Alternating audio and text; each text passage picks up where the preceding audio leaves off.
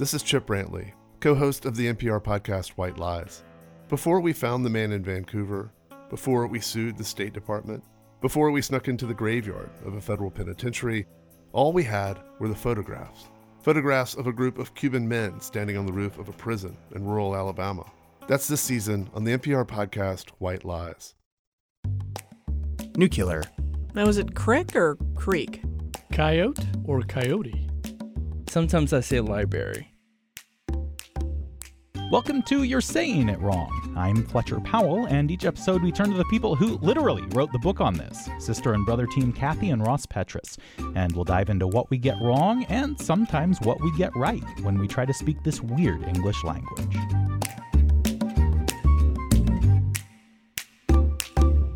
We're going to jump right back into where we were last time around, looking through some of the words from Kathy and Ross's book. That doesn't mean what you think it means. You guys had something you wanted to start out with, though? Yes. We've gotten a bunch of actually emails and messages from people talking about the pesky grammar things that people think they know, but they're sort of still unclear on. And we started talking about it ourselves and realized there are a lot of pesky grammar things that we used to be unclear on that now we have to know because this is what we talk about all the time. So we're introducing a new segment, a little quickie that we're going to do at the top of most of them called Grammar 101.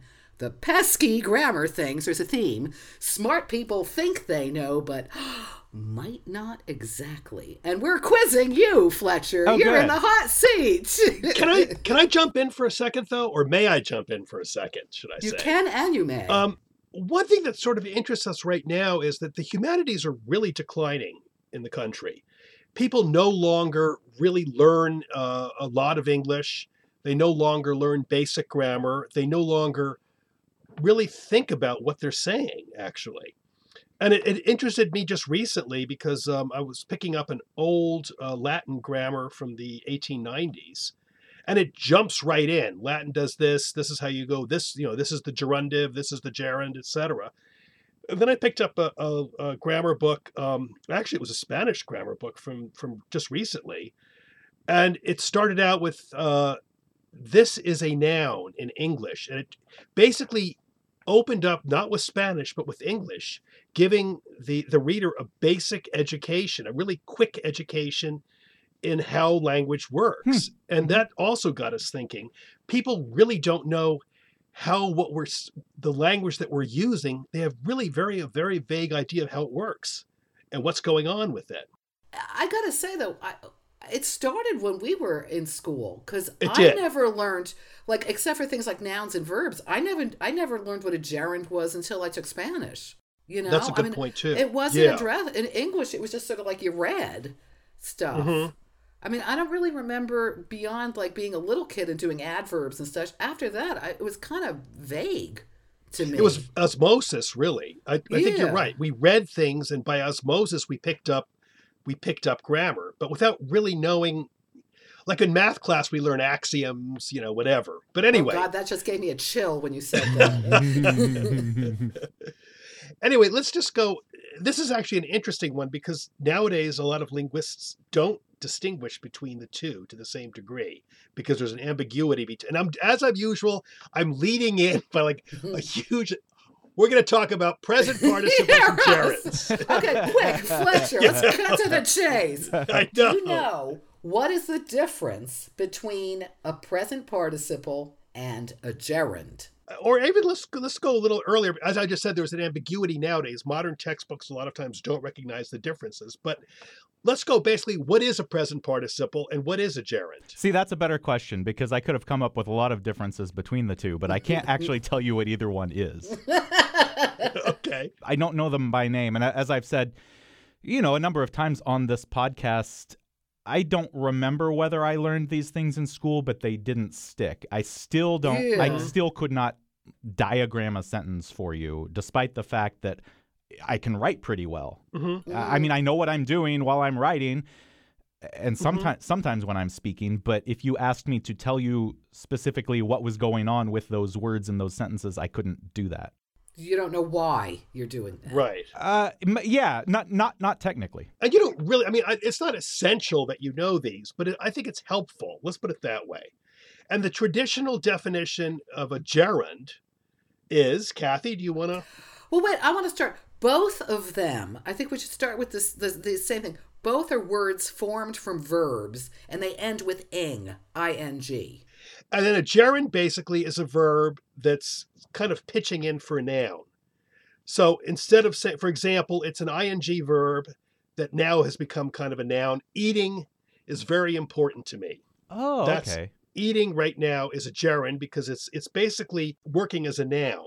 I went skiing. Skiing is a noun here. Do you see that? I saw it easier with the eating is very important to me sentence. Ah, you don't like skiing. Okay. But... well, I've never been skiing. I don't know. It's not as easy as it looks. Oh, yeah, it looks super easy. And now a present participle, you take a verb and add an ing as well. But instead of being a noun, it functions most often as an adjective. And you use it to modify a noun. Okay, the crying Ross walked away. Oh. It's modifying me right now. I'm crying. Yeah. That's what we're saying. Then that's a present participle? That's right. A present participle. Yeah, after playing ball, we went out to dinner. Playing. But that's kind of a verb there still, isn't it? After playing ball. What about like the rolling ball? That's a clear participle. You're describing the ball. Right. You're basically describing the ball, which is what an adjective does. Mm. Okay, so the present participle sort of functions as an adjective. The gerund sort of functions as a noun. Right. Exactly. Oh, wow. Okay. Now, in modern times, a lot of modern linguists say that the distinctions are kind of ambiguous and fuzzy. So they basically don't love the definition the definition of participle, noun, gerund as being separate. But it still basically, I think, works. You get a basic idea. I think so too. To me, that just gets very technical the other way. I mean, I think to me it's pretty, there is usually in my head, there's a clear distinction. Do you know what I mean? Yeah, I think so too. And now we can get into one thing, which is something I've been guilty of numerous times, the dangling participle. Yeah. Now, what's a dangling participle? This is this is crucial. Now, this is a mistake many of us make. This is something that doesn't have a... Again, I can't diagram a sentence, right? And so it doesn't have like a subject attached or something? Right. Walking through the kitchen, the smoke alarm is going off. Obviously, the smoke alarm is not walking through the kitchen. Right. That's a classic one. So it's missing as I was walking through the kitchen or something like that. Yeah. Now, that's a surprisingly common, and that's why I think it is good to know the idea of a participle, that it modifies, what it modifies and knowing how it modifies, because dangling participles are easily done, and it's good to know what a participle is to know how not to dangle one. I like this one, actually. Driving like a maniac, the deer was hit. Yeah. That's definitely something that can create a lot of ambiguity when you dangle your participle. Precisely. But that's also why I think it is good to know basically kind of the theory behind, what we're doing when we speak. And I don't think, grammar can be kind of dull, but to some degree, knowing a little bit about it is important and helpful. Helpful is the best point of it. Anyway, let's move on. I was going to say, just very quickly, though, I think the problem has always been for me is the minute you hear the terms, it sounds more complicated than it actually is. And I think you just made the point, Russ, we're doing it right already, usually, or often, I should say. But as you were saying, Fletcher, that you don't know why you're doing it. And the terms actually make it simpler. I think you're right, Ross, when you say it makes it helpful. I think sort of knowing it makes you feel a little more confident. And that's like really, as we've always said, what our discussions usually are about. How to like make yourself a little more confident and like understand the language a little better. Mm-hmm. What I'm curious about is if in 1 week I will remember the difference between a gerund and a present participle. Something? You probably won't. But I think the idea has gotten into your head, and you see an ing, and you're going to go, that's kind of modifying something. That's modifying, this or doing it. I don't think the words are as important as just sort of getting a vague idea of what they're doing in a sentence. I think can be really helpful. Although I have a mnemonic, which is there's an N in gerund, and there's an N at both ends of noun. Oh. Oh, very good. Yeah. That's That'll make it really hard to forget. It's a little worky, but I made it up. Okay, moving along, we're going to go into, these are words that we did in That Doesn't Mean What You Think It Means. And we were doing the audio, as we were saying a few months ago now. And these were words that we wrote about, and we found ourselves kind of reminding ourselves that we had gotten them wrong. And the first one is factoid. And we have a sentence from the Time magazine. Kensington Palace released an all-important teaser of a factoid about the upcoming ceremony. Now, first of all, Fletcher, is that correct or incorrect, that use of factoid? It feels weird. I guess I don't know what this thing they're referring to is, so I don't feel like I can really be sure whether or not it's correct or incorrect. But I'm going to say no, it's not correct.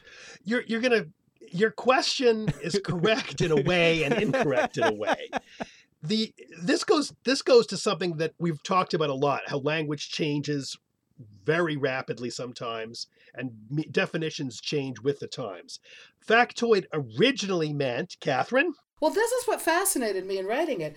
Norman Mailer coined the term, and a factoid initially meant, he defined it in his book Maryland as facts which have no existence before appearing in a magazine or newspapers, creations which are not so much lies as a product to manipulate emotion in the silent majority. So it was really an ersatz fact. Wow. Mm-hmm. Now, as we know, we use it to mean a mini fact, a little snippet of information. And it started, wasn't it CNN headline news had the little things that were factoids on the side? I remember at the time thinking, this is so, odd seeing this on a screen. Now we're so used to it. But yeah, that sentence that Ross read is correct. Because, as we use it now, we say little factoids. It's like a factoid is a gerund, ends with ing. You know what I mean? That's a factoid. That's a factoid. But, it didn't initially mean that at all. And now you never use it the Mailer way. No. Can you give me an example of the original meaning that Mailer came up with? Like make up a factoid in his definition.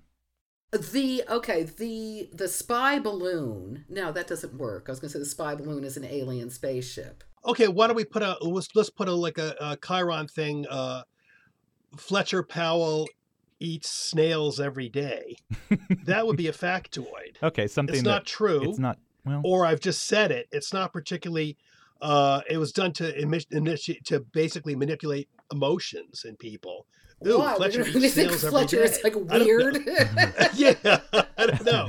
But it's something that's not necessarily true, not necessarily major. I'm not saying Fletcher, murders people every day. It's minor, but it's done basically to get people thinking about something. I'm assuming, since it was in Maryland, and I should know this, I'm assuming that it was used to refer to stuff about Marilyn Monroe. Like there was stuff in the papers. Yeah, I think you're right, because I think I'm being wrong here, because it is something that's speculation about someone, and you keep doing it. Mm-hmm. Yeah. Yeah.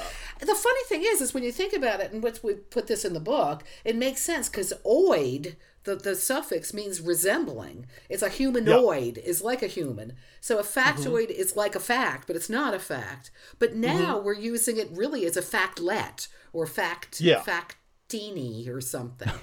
I like factini. Yeah. Factini is nice, isn't it? So it's completely different now. Huh. Yeah. I gotta admit, I've never thought about the definition of factoid before. And I don't think many have. No, but we all use it now, I think, in the theoretically incorrect way, but the later way. I use it all the time as a little for trivial fact. A little fact, yeah. Mm-hmm. Yeah. And not as... I said we push factini. I like factini. I don't like factini. Okay. That sounds like a spaghetti or something. That's nice. I like pasta. Okay, the next one is, this is a confusable, actually. The example we'll have here is a headline. Kenneth Ludwig's hysterical comedy opens in Santa Paula. Is that correct? Is the comedy, Fletcher, hysterical? It's correct now. You can say it that way now. Once upon a time, I think a person maybe had to be hysterical. That's correct. Hysterical really, it has a really kind of misogynist bad Yes, it past. does. And it means, and I think, frankly, the word's going to disappear from English from common usage. It does mean uncontrolled extreme emotion, and it has a negative sense. Comes from the ancient Greek hysterikos, meaning suffering in the womb, and it was like really picked up in the 18 and 1900s by the medical industry, which basically was diagnosing women all over the place with hysteria and being hysterical. And we had one example, a really famous British doctor, Havelock Ellis, wrote a book called The Sexual Impulse in Women, and he found that 75% of women, or almost 75% of women, suffered from hysteria. Well, times have changed. Yeah. I don't know. I feel pretty hysterical right now. But I think hilarious would be a better word to use in this case, and I think it's more correct anyway. Do you think it's going to drop out? I think Ross is right, and I think part of the reason is because people are recognizing that awful earlier meaning and using the word less and less. When I was a kid, hysterical meant what it meant in that sentence that you read, which was hilarious. I mean, that's hysterical, right? Oh my gosh, that's hysterical. It never, even when I was a kid, it didn't mean, to at least when we were saying it, it didn't mean crazy, unrestrained emotion or whatever. It meant hilarious. That's what it meant. Well, it can, because it can mean uncontrollable laughter. So in a way, it technically could be correct even in that, that original usage. But I just don't think it's going to last at this point. I don't think. I hear it all the time still as meaning hilarious. I mean, the dictionaries still have that usage of it. They do list it, obviously, but they do have it as either colloquial or non-standard or informal. But I hear it a lot. I hear people always go, "Oh, that's hysterical." You guys don't hear it as much now? Less. You think? Yeah, less and less. I do too. I don't think I hear it as much either. I'll be honest. Since I learned that where it came from, I have tried not to use it, even to mean hilarious. There is a drop off. There is a drop off. Mm-hmm. Yeah, because I sort of think so. I never particularly liked the word though, so I'm not sure I'm a really good judge of this. I'm looking just at the Google Ngram viewer. It peaked again. It really peaked in 1896, but that was probably with everybody, being hysterical, that one. And then it looks like it peaked again in 2015, and it's starting to go down, but just a little bit. It's still quite high in 2015. Interesting. I don't like it, actually. I never did, for some reason. I think I always had that slight, not even in the misogynist sense, but that slight sort of hysteria, like you're uncontrolled. So it I don't know. Hilarious seems better to me. I don't know. Do you both say hilarious? Do you say that's hilarious? Yeah, I do. Yeah, from time to time. Interesting. I don't know that I do. Now I'm just going to notice this now. I hate to say it as a woman. I think I say hysterical more often than hilarious. And I'm very upset with myself. I'm thinking, I just saw a comedy yesterday, and I did say that was hilarious. I do. I don't know. I guess I do. I don't know. Okay, now we have this next one is, again, the words that we had problems with tend to be words that have original definitions that have changed. So in a way, you could be correct or incorrect in this is getting really, this one is super persnickety. And as usual, I haven't said it. I'm going into these long. Wait a minute. I'm gonna make it even longer because I think it's important to note that these are words that once had a certain definition and we use them differently now, because there are a lot of people who not necessarily write into us, but write into, say, national radio shows, who complain that people are using these words in the contemporary, I should say, definition, and the contemporary way, when these people who are angry would prefer that people are using it in a way closer to the original definition. And it's important, it's important, as we've often expressed on this podcast, to recognize that language changes. It does. You bet it does. And this one is a biggie. Okay, this is, and now without any further ado, I'm going to throw this thing. This is a sentence from a while back. We've had a couple of modern examples, but this one really brought it home, so to speak, which is actually very apropos to the word. Now, here I go again. Okay. President Raven. I know. Wait, one more thing President before Obama. I feel like Columbo. No, it does have that. President Obama in Kenya. Prodigal son returns, but can he bring much needed change to his father's homeland? Okay, the key word here that we're going to think about is prodigal son returns. President Obama, prodigal son returns. That's the key here. Right. So now I guess it sort of means, what are they saying? That phrase doesn't have a lot of specific meaning, I don't think, now. Okay, I'm gonna cut in here. The classical, I'm gonna read this as prodigal was originally, what prodigal originally meant in English. This is not my own opinion, but this is what prodigal really meant in English originally. And I'm going to substitute some words for prodigal. President Obama in Kenya, recklessly wasteful spendthrift son returns. Whoa. That's what prodigal originally meant. But I don't think these guys meant that for President Obama. I agree. But nowadays, that's what I was going to say, most people, or many people, I should say, use prodigal to mean wandering or returning back. I mean, which would be a sort of redundancy, but because all from the New Testament parable of prodigal son, the youngest of the son set off for a distant country, but the key wasn't the setting off for the distant country, but it was squandering his wealth in wild living. That was the real meaning of prodigal initially. You know what? I don't even think people use it to mean wandering now. I don't, like I started to say before Ross gave us the actual or the original definition. I don't think that phrase has a lot of specific meaning. I think it's sort of just a phrase referring to someone who's, done some things, and they're coming back to wherever the prodigal son returns. Okay, they've been somewhere and they're coming back, but they've also done something important. I think it's just sort of a phrase we use now that doesn't have almost nothing. Yeah, it doesn't mean a lot now. That's interesting. That's a very interesting take on it. Because we found another reference, prodigal CEO Steve Jobs of Apple. Oh, wow. Referring to the to the deceased. But that was meaning because he'd come back. Remember, he had. Yeah. But like he wasn't really wandering. No, but I'm saying, it's being used, like I was saying, more often, I thought, in the returning sense. Somebody who left and came back. He's the prodigal, blah, blah, blah, which is still returning. It has nothing to do with debauchery or spendthrift or anything like that. Extravagant, nothing. But Fletcher is taking it a step further and saying it doesn't even mean the returning. It's just sort of not that word. We use the phrase "the prodigal son returns," right? Right. But yes, it's not really saying anything except that they're back from somewhere. That word "prodigal" isn't really doing anything in that. Especially since you're saying returns. Right. Actually. Exactly. Yeah. Yeah. Here's a new one I just saw for the prodigal son. Trump org defense paints complex picture of former CFO turned prosecution witness. So in this case, that's an interesting.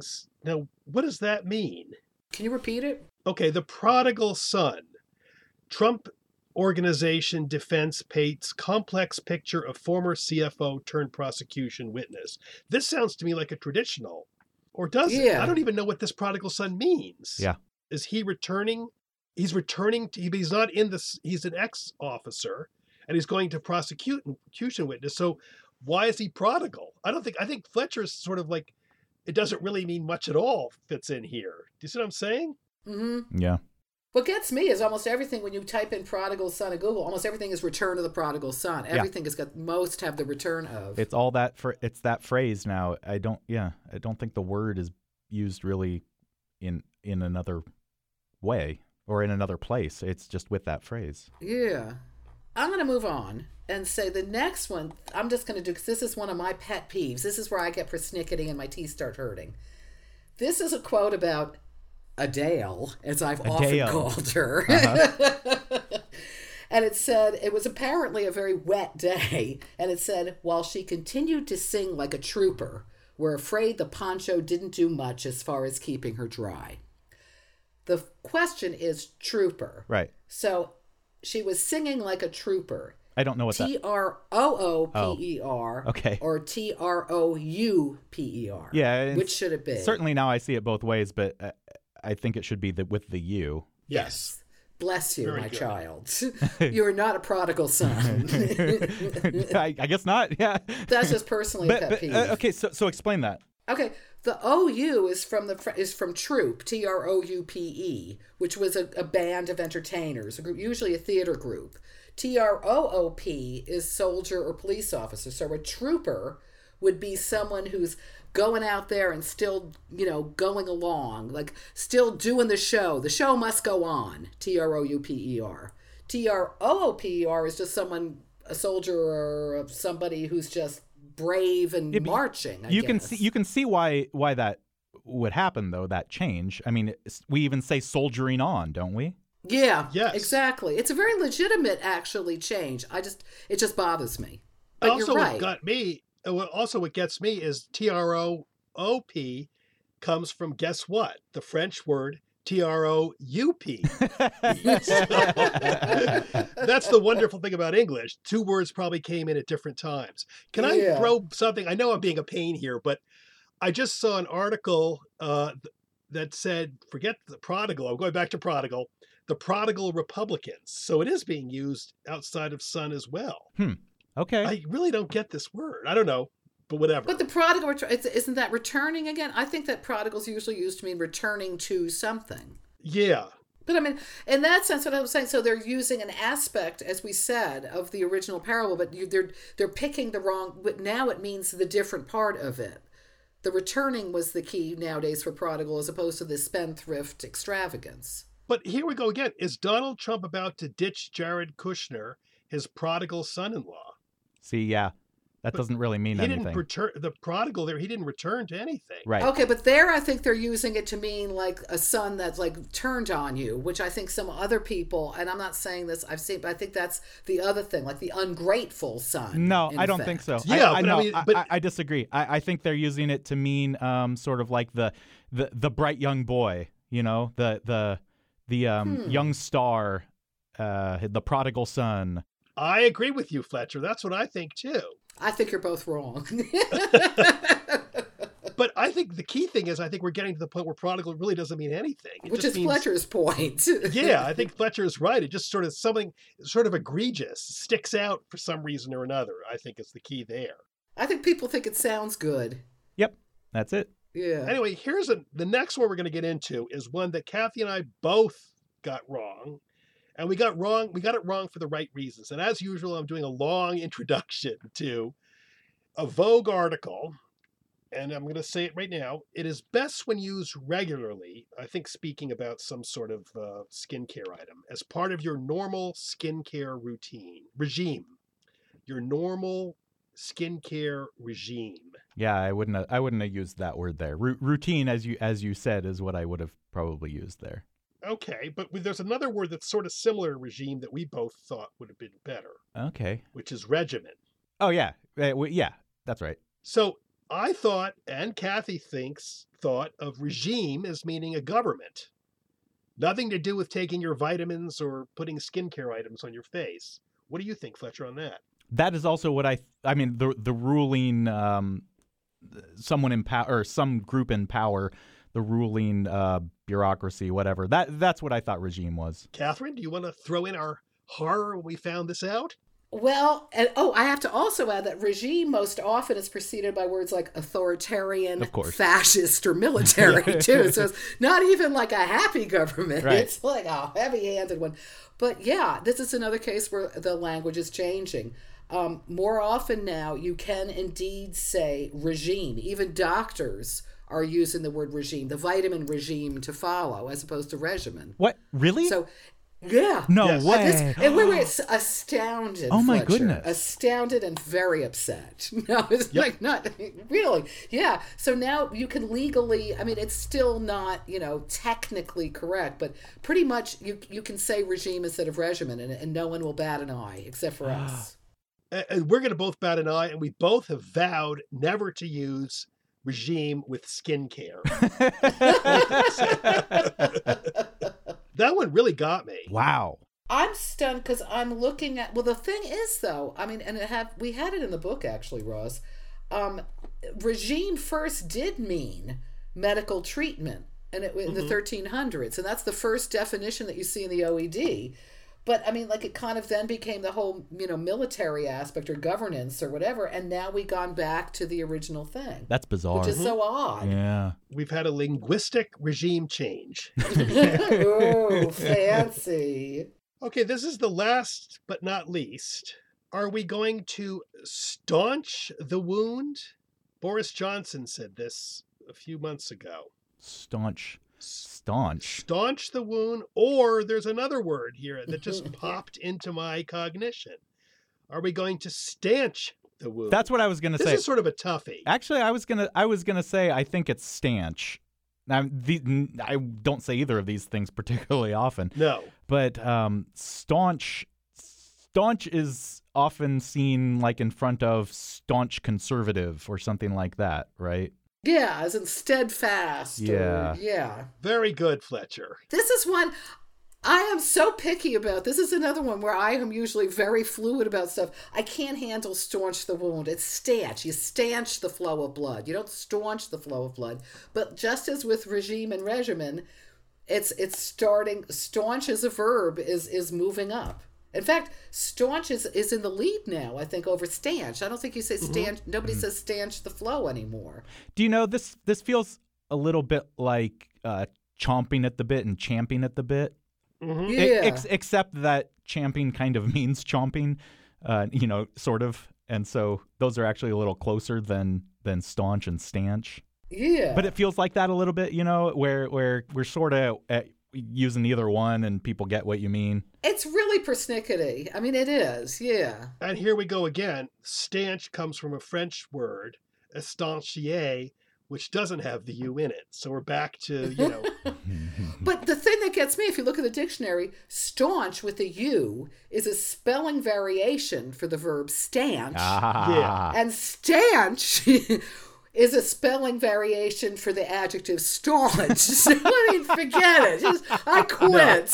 I'm hysterical, guys. And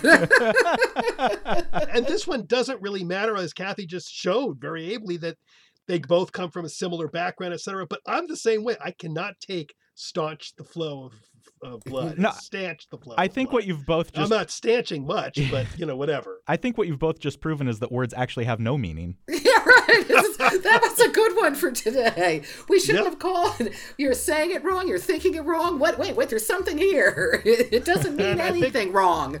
Yep, and the prodigal wordsmiths will come back next. Which of us is spendthrifty, Ross? I think we're all prodigal because it can be anything at this point. Yeah, that's right. I stanch that. Why not?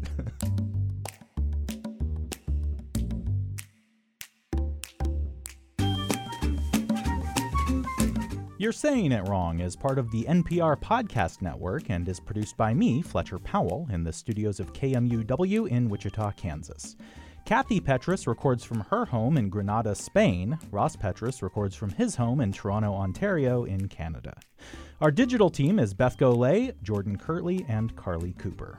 If you like what we're doing here on the show, please tell everyone you know and leave us a rating and a review on your podcast platform of choice. If you have a question for Kathy and Ross, you can tweet it at us. We're at YSIWPod. Kathy and Ross are at K&R I'm at Fletcher_Powell.